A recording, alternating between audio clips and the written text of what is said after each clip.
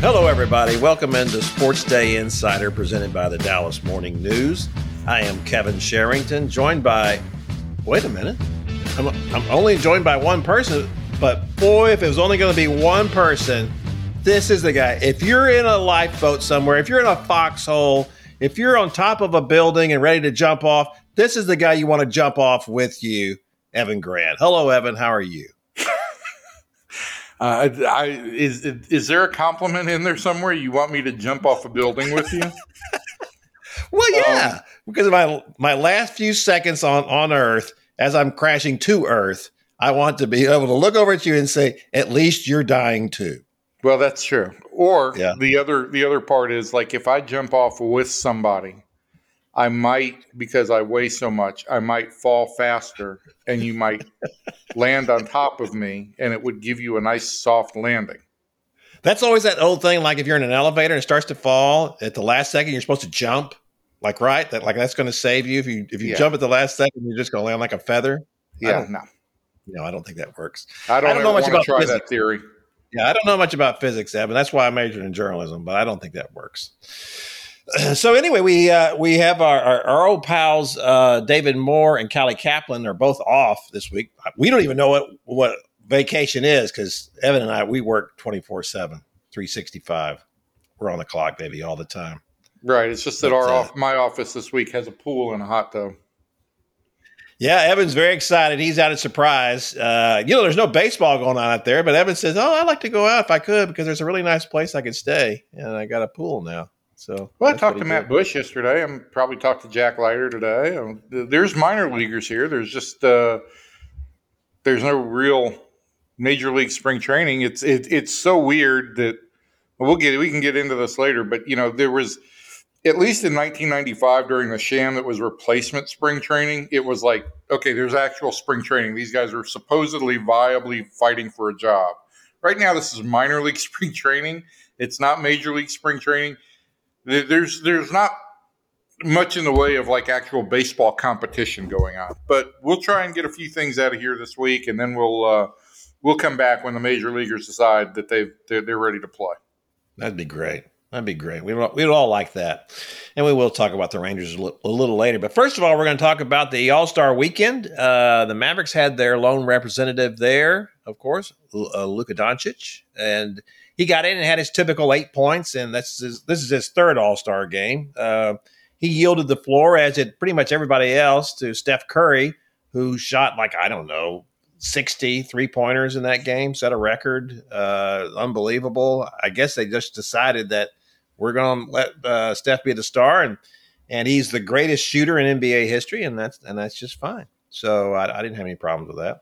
The highlight of the weekend, according to Luka, was when he got a hug from Michael Jordan. I thought it was great that Luka would say, "He knows my name." It's like, well, pretty much everybody knows your name. They may not be able to pronounce it correctly, but everybody knows your name. But it tells you a little bit about that, that Michael's last 2 years in the league, I think his final year was 2003. Luka would have been what? 1, 2, something like that, maybe 3. A toddler. So I don't, unless he was watching Space Jam, which is how my kids learned about Michael Jordan, I'm not sure that he could have ever seen much of him play. But it is like, this is like a measure of validity, right? Because like my best friend in Atlanta, when I would talk to him about my job, and he grew up a sports fan, a baseball fan, and I'd talk to him like, I was talking to this guy, or I was talking to this guy, and always I guess the measure of how valid my relationship with the player is when he says, so what's he say? He says, "Hey, what's up, Evan? He knows your name." So I get that. If Luka feels that this actually gives him some validity, I'm going to guess that Michael Jordan has known Luka's name for a little while now. I don't think somebody briefed him on him this weekend, but. I get that. I get the feeling of that. Yeah, he knows my name. That the greatest in the world knows my name. Yeah, it is. And it's just nice to me that he knows a little history of basketball. Yeah, he knows that he was a great player, so that's good. Well, I mean, it's seriously.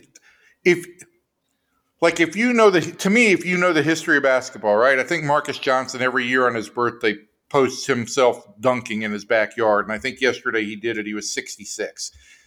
You know the history of basketball. You know guys like Marcus Johnson. You don't need to know the history of basketball to know the greatest ever. But I know what you're saying. He appreciates what Michael Jordan did for the league and what Michael Jordan did for the NBA really internationally. I mean, that era, Magic, Kareem, Bird, Jordan, that group took the game international pretty much. But you can't ever overlook these things. You know, I was always impressed. Whatever else you want to say about Mike Tyson, he knew the history of boxing. He knew boxers he knew Joe Louis. He knew all the heavyweights, and I was impressed by that. You know, it just people quickly forget a lot of these players and athletes and historical figures, and certainly outside of athletics. And it's nice to know. I am always impressed by figures that I'm talking to that understand historical figures in the game, that understand that appreciate the history of the game. Yeah. Because I think in a lot of ways, one thing that's great about pro sports is the thread, and when you can appreciate the history of the sport, it gives, I think, everybody a little bit of sense that you're more than just an athlete going out there and just simply playing. Yes, absolutely. Also over the weekend, Callie Caplan, who was there at the All-Star game and also wrote a story about Luka and going into the All-Star break, she had 10 takeaways, which were very interesting. And besides the Michael Jordan hug, which was his highlight, the highlight for me was when she talked to Luka one-on-one about his efforts to get in better shape in mid-season, which is not exactly a great time to be doing it, but at least he did it. And he's eating better now. He has a better diet.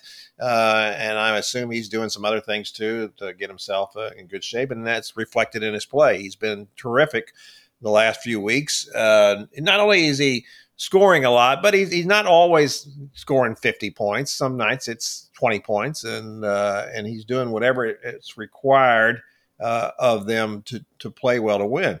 They have shown remarkable chemistry this year, and this coaching staff has done a remarkable job. I'm floored, frankly, about what they've been able to do defensively. What they have done, what they've gotten Luka to kind of realize about his game and how he needed to evolve to include other players, to get all these guys to buy in on all of this has been remarkable, because it didn't start out very well. It started out pretty pitifully. And then as time went by, everything started to click. I'm on record as not having liked the trade of Kristaps Porzingis to the Washington Wizards for just a couple of mediocre bench guys. But I will say, they got a Dinwiddie, for crying out loud. A Dinwiddie, Spencer Dinwiddie. That's a great name. It always when I hear that name, it reminds me of the trade when Jim Bouton wrote about this in Ball 4, when he was traded from the Yankees. Maybe he was being traded. Yeah, I guess that's what it was. And he said he was traded for Dooley Womack, and he said, "The Dooley Womack? Is that who I've been traded for?" Spencer Dinwiddie, the Spencer Dinwiddie. So at any rate, but what I liked about it was that I think it showed that Mark Cuban, who said on the day that that Nico Harrison, his new general manager, and Jason Kidd were introduced formally as GM and head coach, he said, "Yeah, I'm still the one who makes the final call and stuff. Isn't that right, Nico?" And turned to him. And I ripped Mark for that, for saying that. I thought, you don't cut the legs out from underneath your new GM by saying something like that. You can certainly say, "Yeah, I'm consulting on these things," but yeah, it's his call what he wants to do. And yet, we arrived at this point after several occasions of Mark saying, "It's ridiculous. We're not trading Kristaps Porzingis." And you can say that was just trade posturing and you're just trying to preserve his trade value and all of that. And yes, there's always an element of that to it. But I think it was much more than that, because I think, first of all, Mark hates to admit he made a mistake. And the trade in the first place with the Knicks, in which he still owes the Knicks a first round draft choice for Porzingis. That was, if not a mistake, it certainly wasn't a mistake to make it. They tried, it didn't work out. But that's the thing, it didn't work out.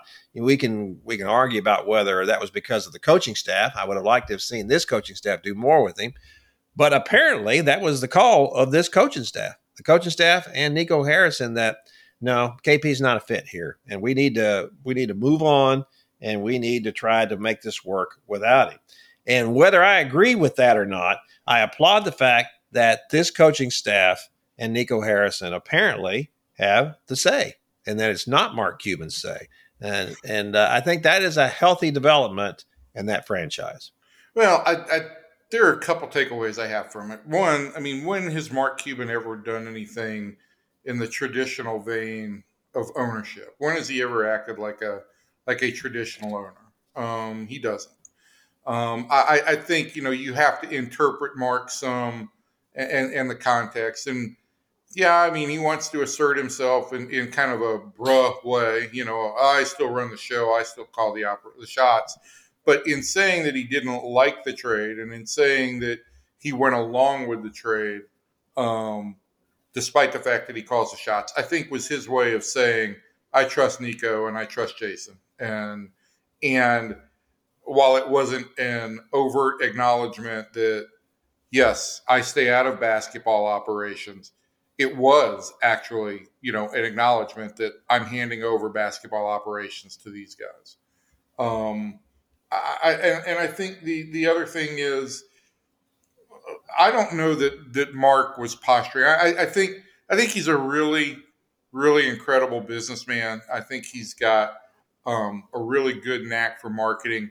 But I think when it comes to these players, again, this is a guy, this is the fan in him. He loves these players. When has Mark ever wanted to trade a guy? When has he ever said, I got to get rid of this guy? I'm glad we got rid of this guy. This guy was a negative. He develops relationships with these players. Some would argue that he could be too close to some players.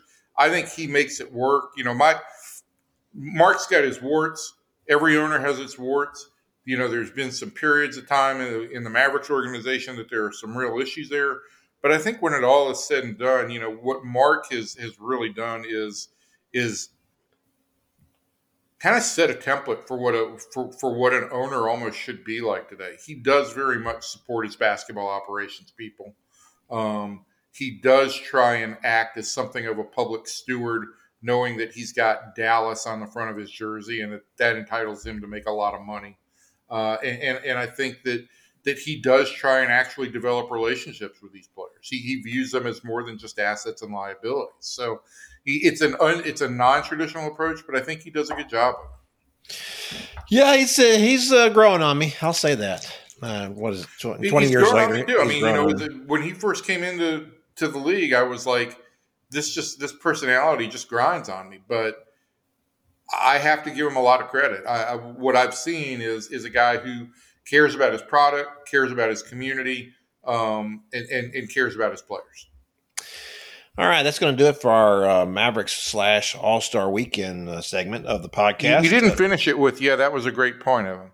Okay, all right. It's a decent point. I said I agreed with you. Holy cow! I mean, what do I got to do? I'm not giving you an award. This is not an awards program. Oh, Evan, podcast comment of the week. Okay. All right, moving on to the Cowboys. Had a little disgusting development last week since we talked to you last, and that was Rich Dalrymple, the longtime PR chief and gatekeeper to Jerry Jones. It was revealed that in 2015, there were allegations that he walked into the cheerleaders' locker room at AT&T Stadium, held out a phone, took some video, and ran out after he was confronted by one of the cheerleaders who said she recognized him. His story was that he was just trying to find a restroom in that big old place. The only restroom he could think of was in the Cowboys Cheerleaders locker room. And then when the Cowboys had their investigation, he explained that when they asked for his cell phone so they could scrub it to see if it did have any videos on it. He explained, yeah, this is my work phone. This is the only phone I have. I don't have a personal phone. Like, okay, yeah, right. We're buying that story. The Cowboys did. They bought it. At any rate, the cheerleaders settled for $2.4 million. The Cowboys paid that out in 2016. It just came to light recently. This story has been out there before, and it's been investigated. This was the first time that someone actually talked on the record about it, and that's how it came to light by ESPN. And Rich, of course, resigned last month before all of this came out, and says that was just a coincidence, too, that he was going to resign anyway, which no one buys that either. So there weren't very many good storylines to develop in any of this. And, of course, the NFL has said it will not investigate this further. There is a possibility, Don Van Natta, the ESPN reporter, investigator who wrote this story, I talked to him, and he said it was his understanding that the Congressional Oversight Committee is considering reviewing this situation. I think I don't know what's going to happen in any of this. The NFL has already announced it will not investigate. The NFL is up to its ears in investigations already, and would like to just think that this was good enough that Rich Dalrymple no longer works for the Cowboys. But I think the question should be, how much of this kind of stuff goes on in the NFL? Certainly there is an environment around the cheerleaders at these organizations. That's where it all started in Washington with Dan Snyder, were allegations made by the cheerleaders. And I think that that the NFL promotes an environment around the cheerleaders that's not healthy. And we have our old friend Juliet McClure, who worked here at the Dallas Morning News and now works for the New York Times. In 2018, in the middle of all of this stuff with the then Redskins, she talked to cheerleaders kind of across the landscape. One of them was a Dallas Cowboys cheerleader.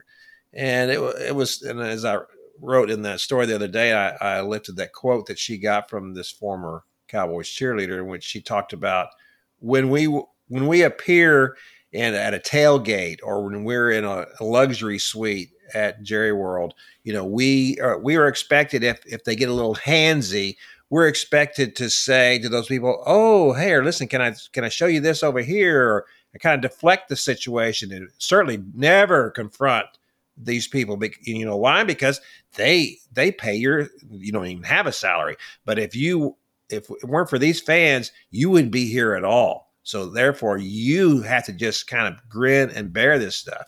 And what she said, this cheerleader, was, "I wish that someone had told me that what you can say is get your hands off me. Security, remove this man from this area," which is exactly what should happen. But I think that reflects, to me, pretty much the attitude toward women, especially women who are wearing skimpy outfits and dancing on sidelines are treated in the NFL. And I think that leads to that kind of environment. I don't know what was going on with Rich Dalrymple. I've known him a long time. I'll have to say I've never had a close relationship with him. It was a professional relationship. I don't know him well enough to know what in the world he could have been thinking. If this was something that just a rare incident in his life, if this was a practice of some kind, I have no idea. We don't even know for sure that it actually happened. Of course, it's never been prosecuted, even though it could be. Filming someone without their consent in a private place is a felony. So that didn't happen. No police were called in this incident. So that's a lot of stuff to unpack, and I've done that. So Evan, now what's your take? It is a lot to unpack there, and I mean, the thing that just every time you hear one of these stories, again, it's the hard part for me is this clearly is all around us. It's constantly around us. You talk to women who work in sports media, and they've been subjected to different levels of comments. Some people have come forward. Some people choose not to. The NFL, listen, from the time the Cowboy Cheerleaders were unveiled, the NFL has taken an approach that sex and sexuality sells. They just wanted to make sure that it was to a point. And then where do you cross that line to where all of a sudden now somebody is acting on that? And that was a very delicate line to walk, and it's a very difficult thing to do. And all I can say is that I'm glad that cheerleaders and team dancers and people around clubs now feel empowered to say, listen, I'm here for my ability, I'm here for my professionalism, and nothing else. You aren't going to treat me this way.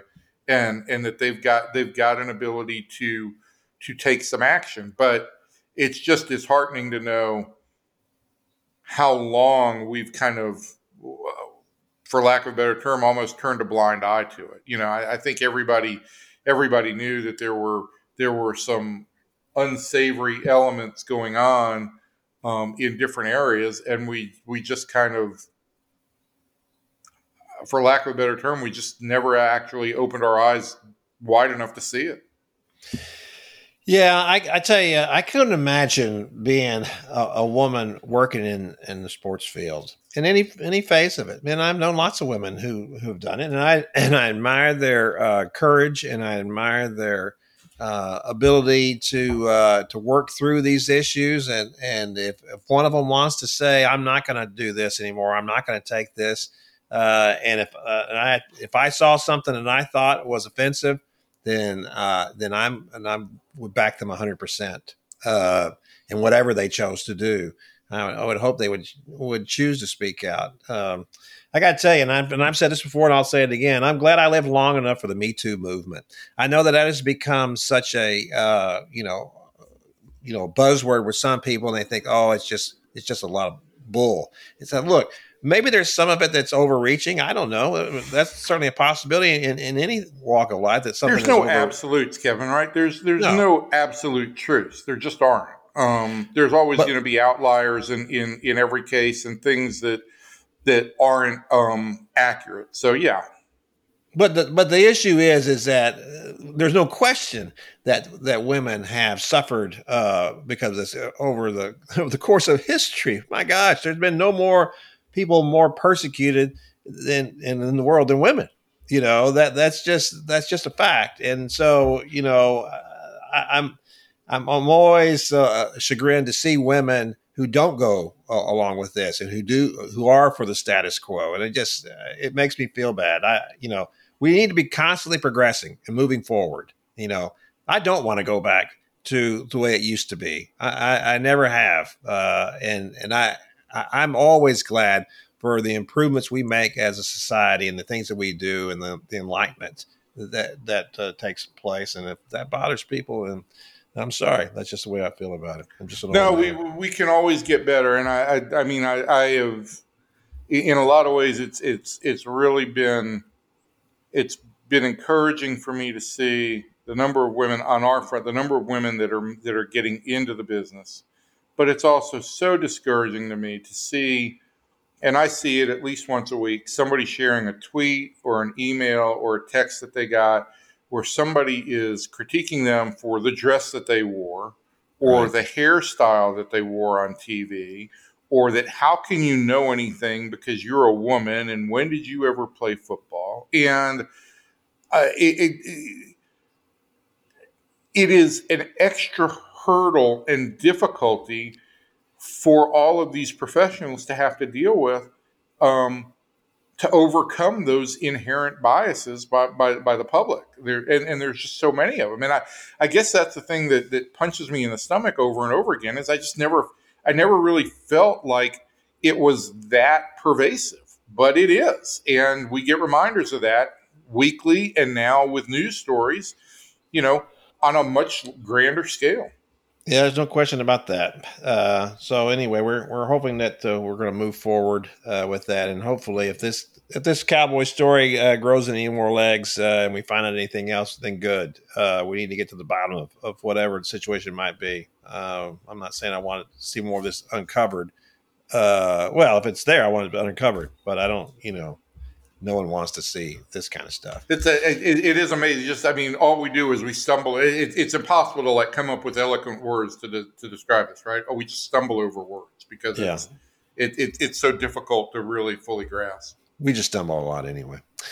All right, we want to talk about the Olympics. That's also which kind of came to a close, rolled to a close. It was kind of a wild, rollicking ride in these Olympics. The question of whether the U.S.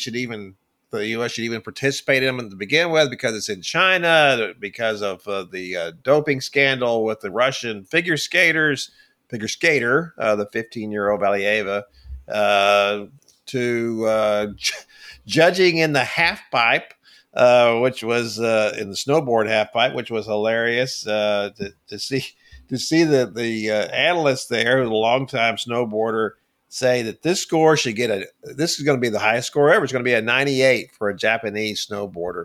And it came in, I think it was like I don't know, but it wasn't even a 90, I don't believe. And I thought that this analyst was going to blow a gasket in the middle of it. And then there was a story that a couple of days later about how, they don't even really know what they're doing on this judging. How is that possible that you can come to the Olympics, something that gets this many eyeballs, and you don't have the best people out there available? You don't understand the whole Valieva question of how she tested positive before the Olympics, but she didn't have her time to have her, appeal to the whole situation. So therefore, we're going to go ahead and let her skate anyway. And then, just one more thing. And then the fact that, okay, so if she had finished in the top three, then she would have gotten to stand on the medal stand and got the whole 9 yards. No, she would not have. They would not have had a medal ceremony. Well, no, I think they would not have. Okay, you're right. You're right about that. They would not have had a podium. Listen.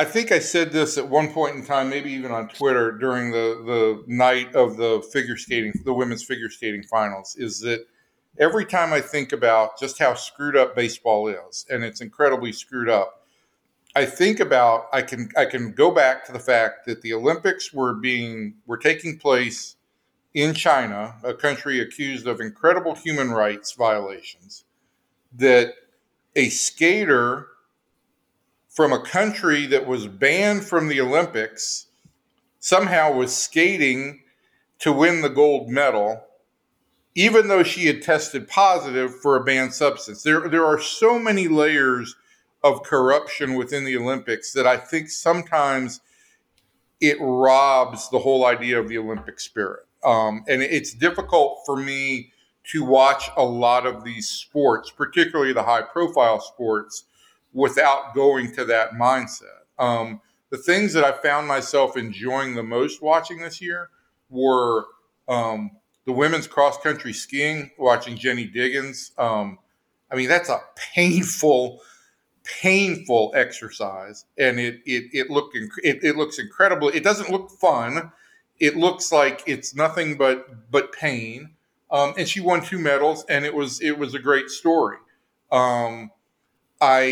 But watching the figure skating and watching the end result of the women's figure skating, in which the gold medalist, Anna Sherbakova of the Russian Olympic Committee, and by God, Kevin, at some point in time, you need to explain to me how the Russian Olympic Committee can compete, but Russia cannot. I still don't understand that loophole. Anyway, she wins the gold. There's nobody there to congratulate her. The silver medalist, Trusova of the Russian Republic or the Russian Olympic Committee, is yelling, "I'm not going back out there. I deserve a gold and I never got one." And everybody else is over there basically patting Kamila Valieva on the back, except for her own coach, who is telling her, "How could you not be strong enough?" It is a drama. It's a melodrama, and it's, in a lot of ways, it's sickening to think all these are teenage girls, and how damaged are they going to be from this experience? I haven't paid as much attention to the women's figure skating in a long time. Gina wanted to watch it, so I got involved. Obviously, this news story cropped up. I need you to unpack some of this for me and explain to me what still is viable about the idea of the Olympics, not the Olympic spirit, but the Olympics, because it seems so corrupt on so many levels that I can't enjoy it most of the time. Well, here's the thing you got to get past just the whole idea of the Olympic movement itself and the people who are in charge of it and the rules makers and all of that. And all of that is just a bunch of hooey, these, I compare that as a public father of 4 kids who went to public school here in Dallas. We had a lot of friends who would no more have sent their kids to public school in Dallas than the man in the moon. And I had one that asked me one time who made it seem like we were, oh my gosh, I can't believe y'all are doing that. And our experience was, listen, stop watching television reports of DISD board meetings and stop reading the stories about that, because that's not really what public education is. That's just a bunch of idiots sitting around in a room yelling at each other. Public education is walking into a classroom and seeing what goes on in that classroom, what goes on in that campus, what goes on in extracurricular activities, and all of those things. That's what public education is, not what it is downtown on Ross Avenue, or what used to be on Ross Avenue, and that's out on the Central Expressway. So, and I don't want to say beyond all that, Michael Hinojosa did a fabulous job reconstructing the credibility of the district, and hats off to him for that. But it's the same thing here with the Olympics. Yes, all that is a mess, but it doesn't detract from all of these athletes who have, and many of them, spent their entire lives aiming for this one moment that they get to do this thing. And so I respect that in the end. When I wrote about the Olympics, and I went to 9 of them, I preferred the Winter Olympics. I never covered the figure skating because it was just impossible. Even I watched a lot of it this time to know a triple toe loop from a sow cow. I can't tell you any of that. They look like just spinning dervishes. I have no idea what they're doing up there. I don't either. I appreciate when they land, and whether or not they made 3.5 turns or 4, I can't tell you, but I appreciate the athleticism of the leaps and the jumps. And yes. So, I don't know about any of that, but I liked all of it. There were all things in there across the gamut. I don't know. There's something about watching the Olympics, as I said before. It's like March Madness. You don't have to know anything about this. You don't have to know anything about the teams or the players or any of that kind of stuff. It just comes at you. Here it comes. Here's something else that's going to happen here. Watch them do this. So it's amazing. I can remember as a kid watching ski jumping, and my brother and I decided this would be a great form of capital punishment. You just put a guy, just strap him on these skis, you send him down this slope, and then the Lord knows what happens to you. You survive this, pal. Good for you. You've made it. But chances are there's no way you're going to survive this. So, I think it's remarkable what these athletes do. God bless them. It's a difficult path for them. Many of them, after their Olympic careers are over, are a little damaged by that. And just for the reasons you just said, they are awfully young. I mean, think about that for a minute. This Valieva is 15 years old. 15. I mean, that's a sophomore in high school? That is awfully young to have that kind of pressure put on you, to have that many eyeballs on you all at the same time. I hope that she has some kind of life after this. I have no idea what happens when she goes back home, or she is back home right now. All right, that's going to do our Olympics segment now. We're just mowing through these topics. Now we're going to move to a little potpourri now. And first of all, Evan, do you want to talk about the latest injury for the Rangers? Yeah, somehow there's no spring training, and the Rangers still manage to suffer significant injuries. I expect that we'll hear within the next 24 hours a verdict on Josh Jung and his left shoulder, which apparently he felt discomfort in while weightlifting out in Arizona last week. He's been diagnosed with a labrum strain. I think that when it's all said and done, it's going to come out as a more significant tear. And I expect that surgery is a real likely possibility here. And even though it's not his throwing shoulder, this is going to be an injury that takes him out of the competition to win the third base job coming out of camp, whenever camp actually takes place. And depending on who you talk to, it could keep him from playing anywhere from 3 to 5 months. So that's a significant blow for the Rangers. And the good news for the Rangers is they never traded Isaiah Kiner-Falefa. They still have him. They have a Gold Glove caliber third baseman on him. The bad news is that, basically on December 1st, the Rangers signed a shortstop and a second baseman that essentially at that point in time made Kiner-Falefa expendable. And on December 2nd, they could no longer talk to Kiner-Falefa. So he's had 3 months of sitting there basically thinking he's expendable and doesn't figure into the mix per se. And now he's the starting third baseman. So this is going to be one of those situations that when camp starts, there's going to have to be some communication. There may have to be some mending of the fences with Isaiah Kiner-Falefa. And then he's going to go out and play the position. The other part of it on the competition level is I do think that at some point in time, Andy Ibanez is going to get a more legitimate opportunity to carve himself some playing time. He certainly hit at a major league caliber. And the question on Isaiah has never been his glove. He's a major league defender. The question is whether or not he can hit enough to play an everyday position. And I'm sorry that, a 670 OPS, unless you're surrounded by a lineup full of guys mashing, a 670 OPS is really going to be difficult to keep you in the everyday lineup. And so if Ibanez comes out and mashes in spring training and mashes during the regular season in limited opportunities, he's going to get some opportunity to really carve himself a niche to play some more. Yeah, it'll be interesting to see. I that was the thing last spring about Ibanez. He was a little bit of a revelation, but everybody said, "Oh well, he hits, but he's got no glove." It's like I don't understand how we identify people this way. It's like if a guy's hitting in the minor leagues, then I'm going to give him a little bit of a leg up over a guy who hasn't hit in the minor leagues. Which Leody Taveras never did, but because Leody Taveras has these wonderful skill set, and they've invested so much in him. We're going to give him more of a shot, than we are of this. I remember when Rusty Greer, all he ever did in the minor leagues was hit too. And then when he got to the big leagues, oh, what the heck? He hit in the big leagues too. I don't understand how we think that a guy, if he hasn't performed at the lower levels, he's going to perform. Oh, no, but he is going to do it at the big league level. I mean, I just don't get that. And yeah, just to back that up, I mean, if you've got a guy who can hit, you can always find a guy to play the last 3 innings defensively in games you win. You can always find plus defenders to do that. It's hard to find big league hitters, and it's still the name of the game. And if you can hit, there's a role for you. I would say on Ibanez, listen, as much as I feel like I quote unquote champion him as a guy over the last year as much as anybody, but even last spring when I looked at him playing defensively, I was like, this guy can't make a throw. And then he played at the major league level and played really well at second base and the few games he played at third base. So you never really know until you give these guys the opportunity.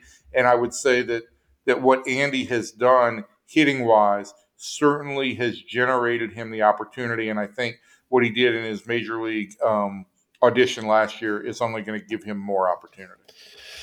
Absolutely.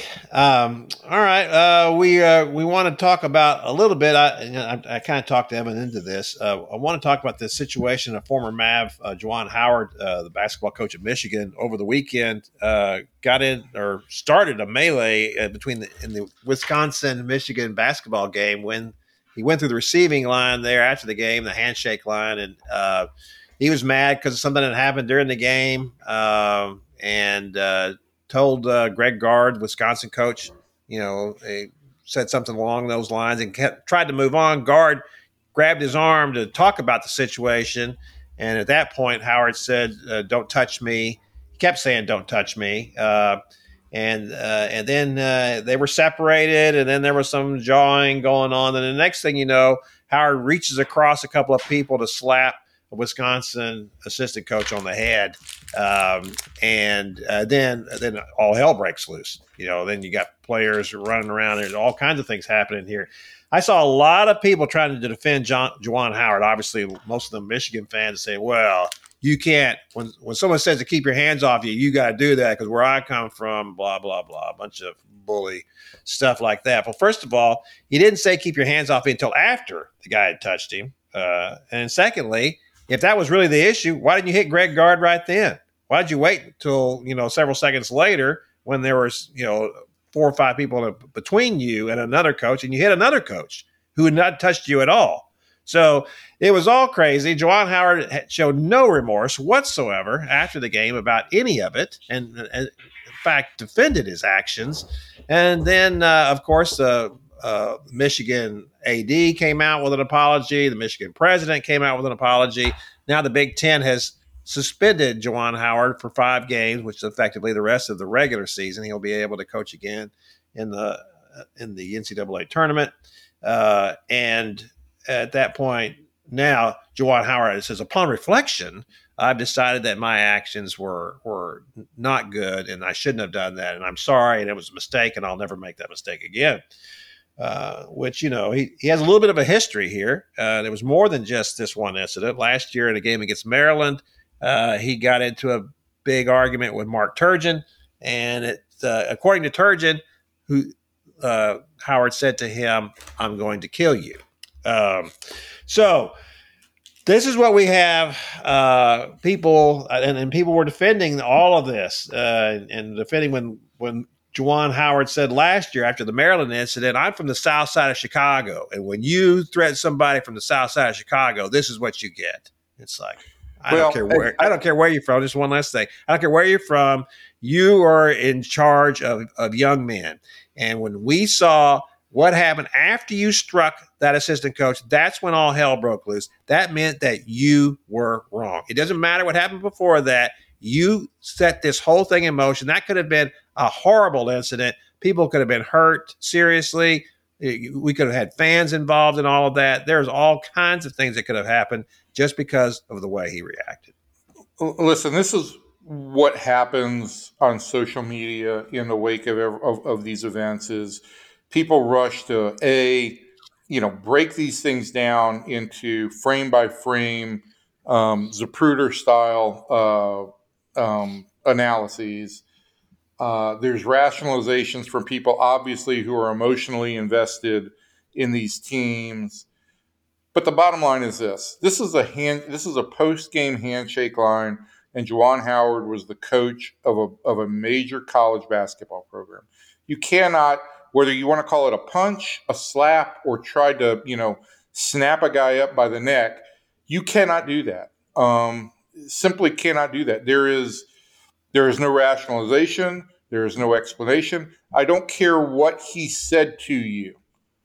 You are in a position of leadership, and you have to be able to tamp that down. That is part of your responsibility. There's just no ifs, ands, or buts about it. So Juwan Howard was in the wrong here, clearly.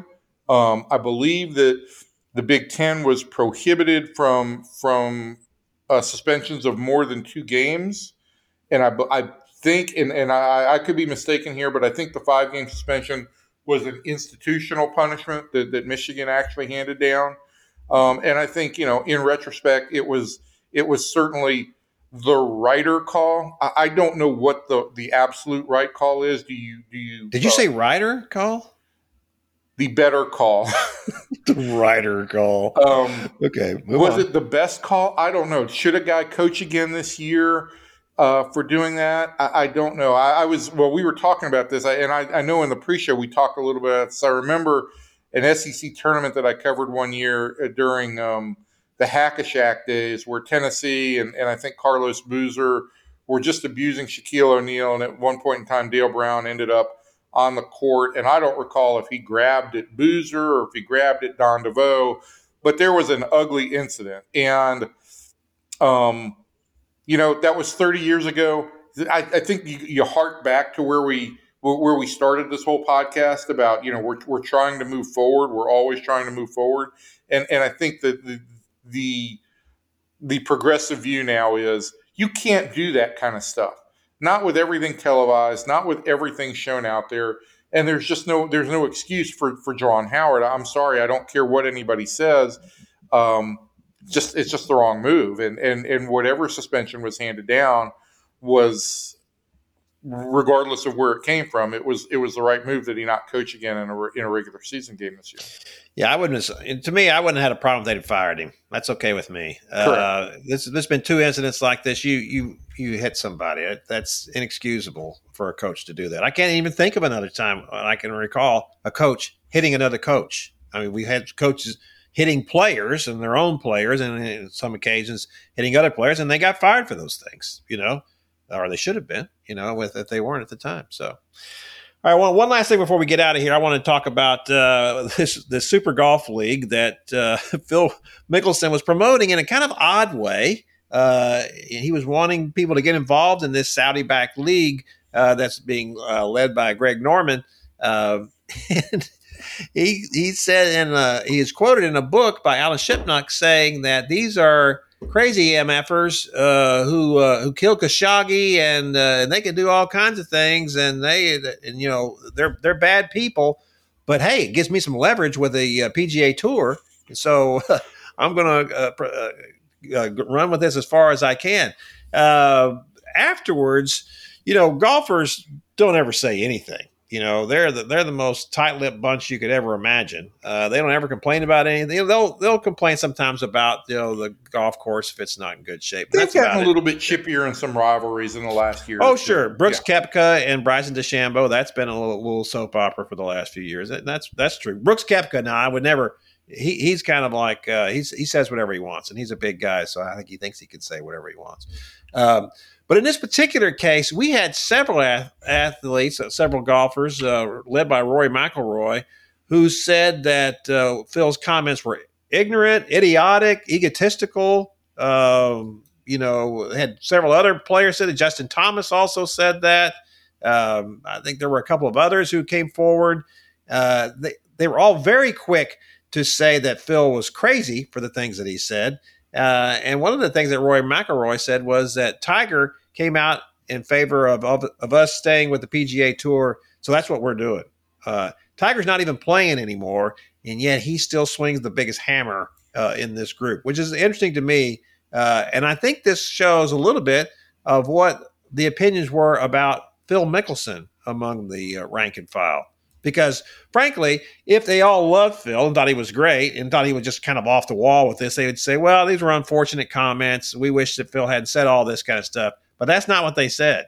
The comments that they had were, frankly, shocking to say about a fellow golfer who had never, publicly anyway, seemed to have a bad relationship with any of these guys. There's people now who feel like that, for one, the PGA Tour may ban Phil at this point. I think that'd be bad publicity to do that. But it'll be interesting to see what the relationships are like on the golf course going forward after this. Yeah, I don't have a whole lot on this, Kevin. I got to tell you, it just comes across as Phil being greedy, and I feel like we've spent most of this podcast talking about, and in large respect, I feel like the last couple months we've spent most of the time talking about what's wrong with sports today, and Phil's greediness is certainly, I guess, another one of the great sins out there. And since we're just talking in biblical sins and commandments and all that stuff, I'm just going to do a 180 and leave the podcast with this. Wrote a column that I think was in print today and was online yesterday about Dallas Baptist baseball program. And to me, that's one of the good stories in sports. Small school. Dan Hefner does a really good job down there. They've become an actual Goliath. And that's one of those things that, after listening to sexual harassment and cover up, greed, corruption in the Olympics, labor problems in baseball, and a coach punching another coach, I'm just going to leave it at that there's still some good stories out there, and there's still some good things to root for. That was my appreciation of sports for the week, that the Dallas Baptist program, I think, does deserve more eyes on it. Yes, it does. And they do some good things out there. No question about that. All right, that's going to do it for us this week. Next week, we might even have David Moore and Callie Caplan back to talk some more. But, the problem with them being here is that we don't get to talk as much. So that was kind of good. I'm still working to try and my goal is to get to the episode where I get rid of you and it's just me for 45 minutes. Wow. Well, y'all will know that. I want that on record because one of these days I'll be dead and I want y'all all to investigate that to make sure that Evan was not at the bottom of it. Okay? Remember that, listeners. Investigate. Don't let that go. Don't accept the fact that I just died peacefully in my sleep. What you'll find out is that Evan was standing over me with a pillow. So, at any rate, that's going to do it for us this week. Make sure to check out everything we do here and everything that's in the Dallas Morning News. We appreciate it. We love you. Thanks for joining us, and we'll see you next week. Bye.